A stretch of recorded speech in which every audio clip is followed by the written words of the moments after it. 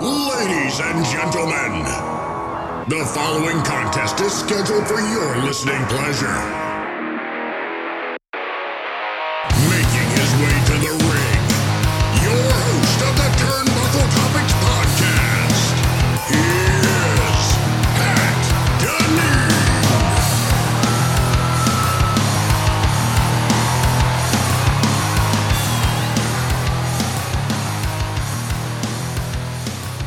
What's going on, everybody? Welcome to the Turnbuckle Topics podcast. I'm your host, Pat Deneen, and this is my review of AEW Collision, which took place September 30th, 2023. Now, this episode of AEW Collision took place at the Climate Pledge Arena in Seattle, Washington, just where the very next night, AEW's WrestleDream would take place as well, this first-time pay-per-view in honor of the late Antonio Inoki, who passed away a year to the day. AEW Collision opened up, it was a pretty good show. Opened up with Bullet Club Gold's Rock Hard, Juice Robinson, with the Guns by his side. No Switchblade Jay White. As we all know, he was attacked at the very end of AEW Dynamite last week, at the end of their episode Wednesday night. And so here we had Andrade El Idolo. And I got to be honest with you guys. Look, AEW has had 3 pay-per-views throughout the course of the last 6 weeks. And you mean to tell me, not one of those pay-per-views that took place in London for All In. The following weekend, we had All Out in Chicago. Then, of course, this past weekend, we had AEW WrestleDream in Seattle, Washington. And you could not book Andrade, of all people, in a match. At least Miro, that's another name I would bring up. At least Miro had that decisive victory against Hobbs at All Out in Chicago. However, he was not on the All In card or most recently WrestleDream. But anyway, we got to do better. We got to get Andrade booked. He's amazing. He's done a great job on Collision since his return after being out several months and since the debut of AEW Collision, right? He's put on some fantastic matches with the likes of Malachi Black and Buddy Matthews and so on. And so this here was no different. So this was a great match. We had the referee being distracted numerous times throughout the course of this match with the Guns ringside for Juice Robinson, which gave him the immediate advantage. And several times when the referee was not looking, the Guns would even go and attack Andrade. Fans obviously displeased by their actions, their father being Billy Gunn, Mr. Ass. So for the past several months, ever since they've been heels, which is, can't believe it's been the better part of this year already, the fans were yelling out Ass Boys. So that's always good to get a nice Ass Boys chant in there to really irritate them. And throughout the course of this match, what I found really interesting, formerly known as Lana, CJ Perry, she was watching this match very closely backstage on the monitor, looking for a new clientele, looking to be a manager or a valet for some upcoming talent in AEW. I'm super curious. I think she'd be a great fit for Andrade. I always thought he's better off, not just due to the language barrier, but I think just in general, he's always better with the manager by his side, specifically female. Selena Vega worked wonders for Andrade during his time in NXT, even on the main roster in WWE. During that time, he was an NXT champion, even a United States champion. And we all know he was capable of doing a hell of a lot more. Unfortunately, that did not happen. But hey, he's not the only one. But I think, pairing him with CJ Perry would be a great look. They've tried since day one, since they brought him into the company 2 years ago, pairing him up with the likes of Vicky Guerrero and then even Chavo Guerrero for what seemed like just a couple of weeks. I'm not sure exactly what happened to that. With that whole scenario. Of course, the last year he had Jose, the assistant, who was pretty much just with Roosh now and that whole group over there. So, yeah, I think CJ would be a great fit for Andrade. The way this match wrapped up, though, well, first of all, the referee had enough of the Guns' antics. He sent them backstage, sent them packing. We had a couple close near falls for both competitors, but Andrade sealed the deal with his signature hammerlock DDT. But look, again, I'm hoping to see him get a push, at least some booking on these pay-per-views. I mean, look, you have enough pay-per-views, and Lord knows Tony Khan puts enough matches on these pay-per-views. It's anywhere from, 12 to 16 matches. You usually see 3 or 4 on the pre-show. So there's no excuse as to why you cannot fit Andrade in some kind of a significant storyline or feud. So now we're backstage. Tony Schiavone, he's with Chris Jericho, Kenny Omega, these two, former rivals, former enemies, now not going to say they're the best of friends, but they made an alliance. They made a pact for the time being to go up against the Don Callis family, Konosuke Takeshita, Sammy Guevara. And for this past weekend, we even saw Will Ospreay. Don't believe that's going to be a permanent fixture of the Callis family, but he'll be brought in whenever needed. At least he has that good rapport. So anyway, they're backstage, and they say, look, we're here on the eve of WrestleDream. This is a huge deal. And they have to figure out if they can coexist in the ring after years of not liking each other, simply put. So they were set for a tag team match on Saturday night, Collision. Omega says, tonight and tomorrow, Jericho, you have my promise that I do have your back. And Jericho says, I can honestly say that I have your back too. They meant every bit of it. It was nearly time for war. Going to WrestleDream. They've had, Don Callis and his slew of people on his team have had Kenny Omega's number, have had Chris Jericho's number, namely Will Ospreay. Now, I love this backstage segment. It felt like an old school golden era promo with Chris Jericho, Kenny Omega, of course, with Tony Schiavone, of course, Schiavone and Jericho being, I guess somewhat old school, you could say, WCW days. Schiavone even further back, late 80s, he was even originally with WWF. It really made me care about their matchup on Saturday night against the Gates of Agony before getting to the Don Callis family the next night at WrestleDream. So that was good. Love that segment. And going to this next bit here, after commercial break, we had Toni Storm's Portrait of a Star. That's the name of this. This is a part 2 of some series where she's sitting being interviewed with RJ City. And much like the prior week, this segment was a lot of fun. She's ridiculous in the best of ways, all while being hysterical with her new presentation and this new gimmick, this newfound gimmick as of late, post being with the Outcasts, which I thought, her being with the Outcasts, I thought it was good for all of them. Her, Saraya, Ruby. Now, Saraya and Ruby Soho seem to still be together with the whole Outcasts bit. Toni Storm's ventured off into this new way, and initially I was skeptical about it. I was like, oh, they should keep Toni Storm with them a little bit longer. I really like what these three got going on. But I'll tell you what, after seeing, the past month and a half, and as it continues to grow, as far as what she has in store for us, this is really a whole different side of Toni Storm. And I just love to see it. So, but me reiterating this whole segment wouldn't do it justice. You'll have to go back on AEW's YouTube or social media platform. I'm sure, you could check out that minute or two of what she had to say to RJ City, but that was very good. Now, next up, we had a tag team matchup, the Kingdom versus the Best Friends. This was a very physical matchup between the two teams. Now, we saw stereo pile drivers by Chuck and Trent, but Beretta, however, was not able to keep Bennett down for the 3 count. Now, Mike Bennett, he's been ridiculous. I don't know what it is as of late. He likes punching people in the crotch. Maybe it's this new thing. So Bennett hit Trent and Chuck with a low blow while the referee wasn't looking, leading to the eventual win for the Kingdom. So, it's always nice getting a victory. I get it. Sometimes it calls for by any means necessary, but I don't know about punching your opponent in the crotch is the way to go. Obviously, the ref didn't see either of those low blows that took place. Maybe he did afterwards. Check the film, but... so the Kingdom got a win against the Best Friends. Now here we have Don Callis meeting with Prince Nana. This was backstage. Cameras were not supposed to see this, storyline-wise. So we caught from the commentary team Alex Marvez, who was the one who crept up upon them, and Marvez asked Prince Nana, what was that all about? As Don Callis fled away, and Nana says, once we're finished with Jericho and Omega later tonight, we're in the money, and he repeated it a couple of times. Alluding to what seemed to be a payoff of sorts by Don Callis, saying, hey, look, go out there, rough them up, and have them ready for us to take down the following night at WrestleDream. Your boys do the initial job, and we'll finish it the following night. The Gates of Agony, they're certainly the guys for the job. I mean, these are 2 big brutes. Obviously, they're a problem, right? They didn't just hold those Ring of Honor 6-man tag titles with Brian Cage for 300-plus days. Just for any old reason, right? They are monsters. Again, I've said it before. I saw them twice this past summer, once for Ring of Honor and once for AEW, and it was really a sight to see. So look, they're more than capable of taking out Jericho and Kenny Omega and leaving them bruised and battered for the Don Callis family less than 24 hours later.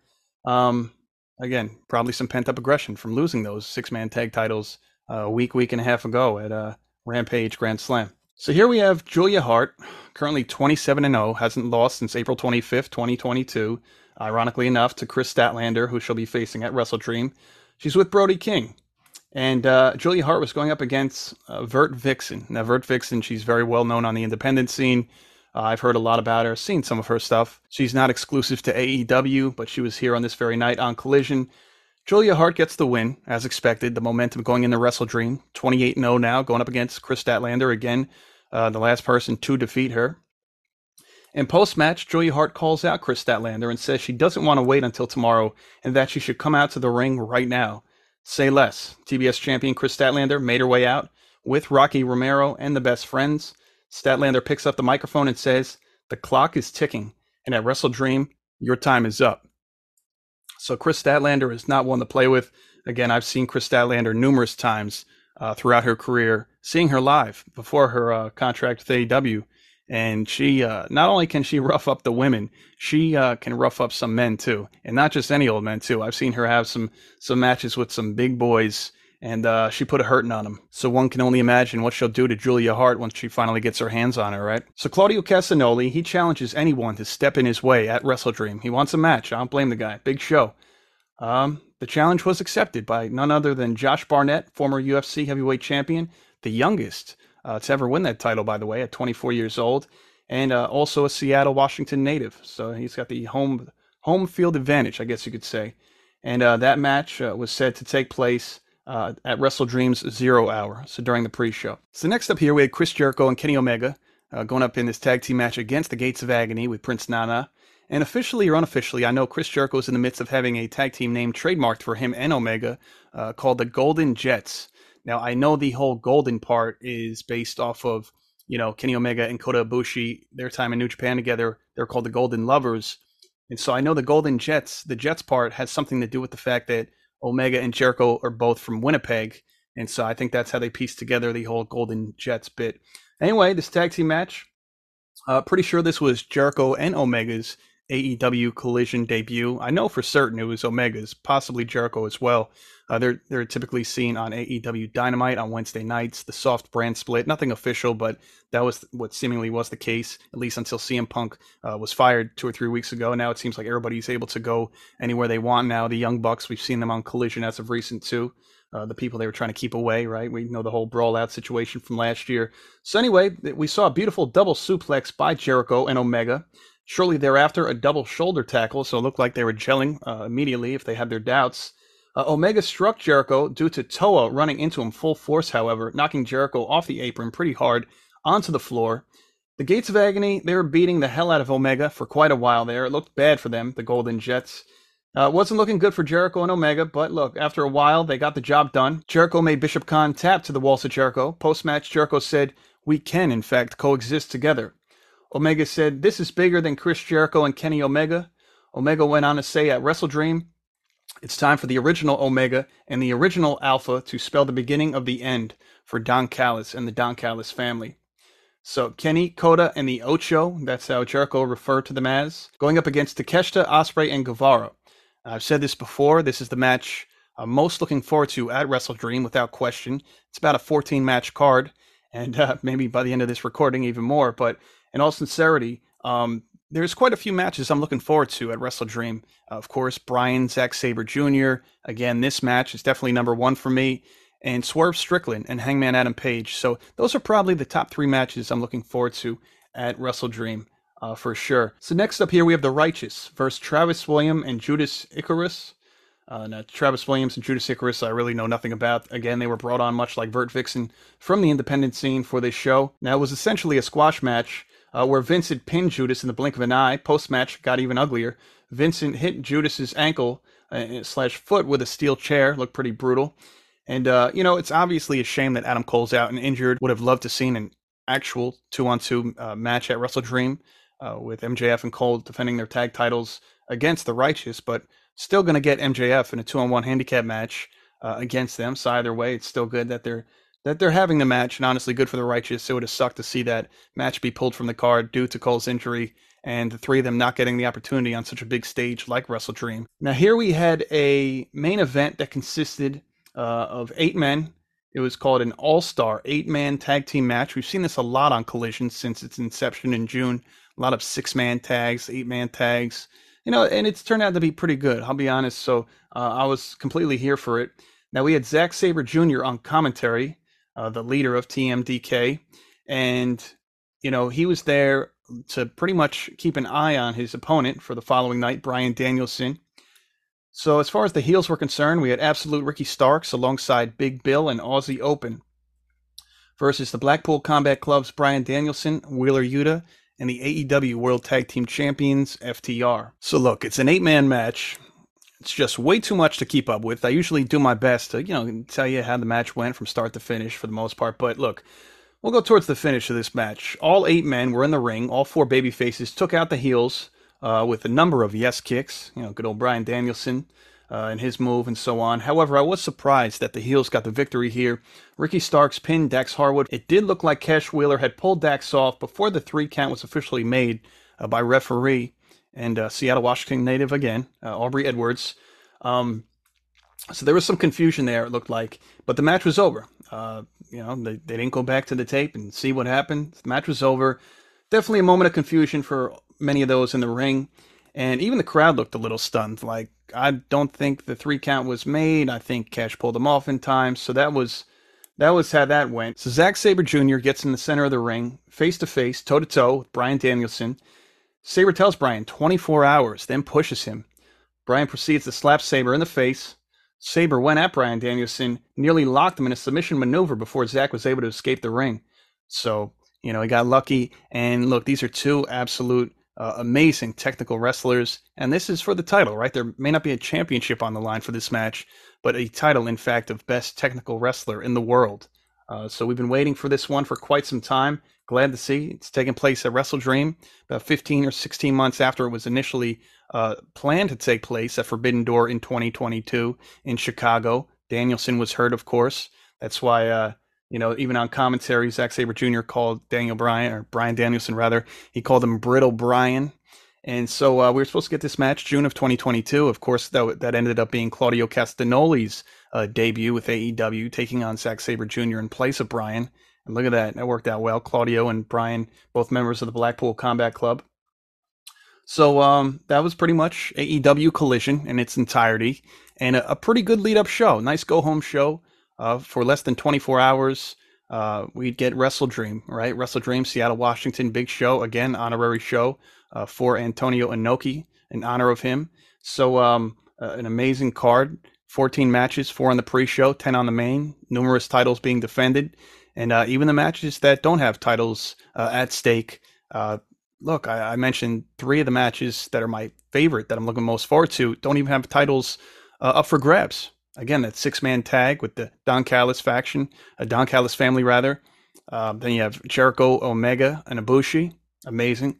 Then you have Swerve Strickland finally getting on a pay-per-view. Long overdue, but better late than never, I suppose. I was feeling about Swerve how I felt like for Andrade for months on end. Like, why aren't these guys like Swerve Strickland and Andrade and Miro being showcased on pay-per-views? They're all amazing, not just because they came over from WWE. That has nothing to do with it. It's a simple fact of they're great. Not only do they have an amazing look, they can go on the mic and they get it done. So, glad to see Strickland got an opportunity against Hangman. And then the third match I was mentioning, Bryan Danielson versus Zack Sabre Jr. So it's top 3 for sure. But solid card, again, 10 on the main card, and WrestleDream looking pretty amazing. So I want to thank all of you for tuning in to the Turnbuckle Topics podcast. I'm your host, Pat Deneen, and I'll catch you next time.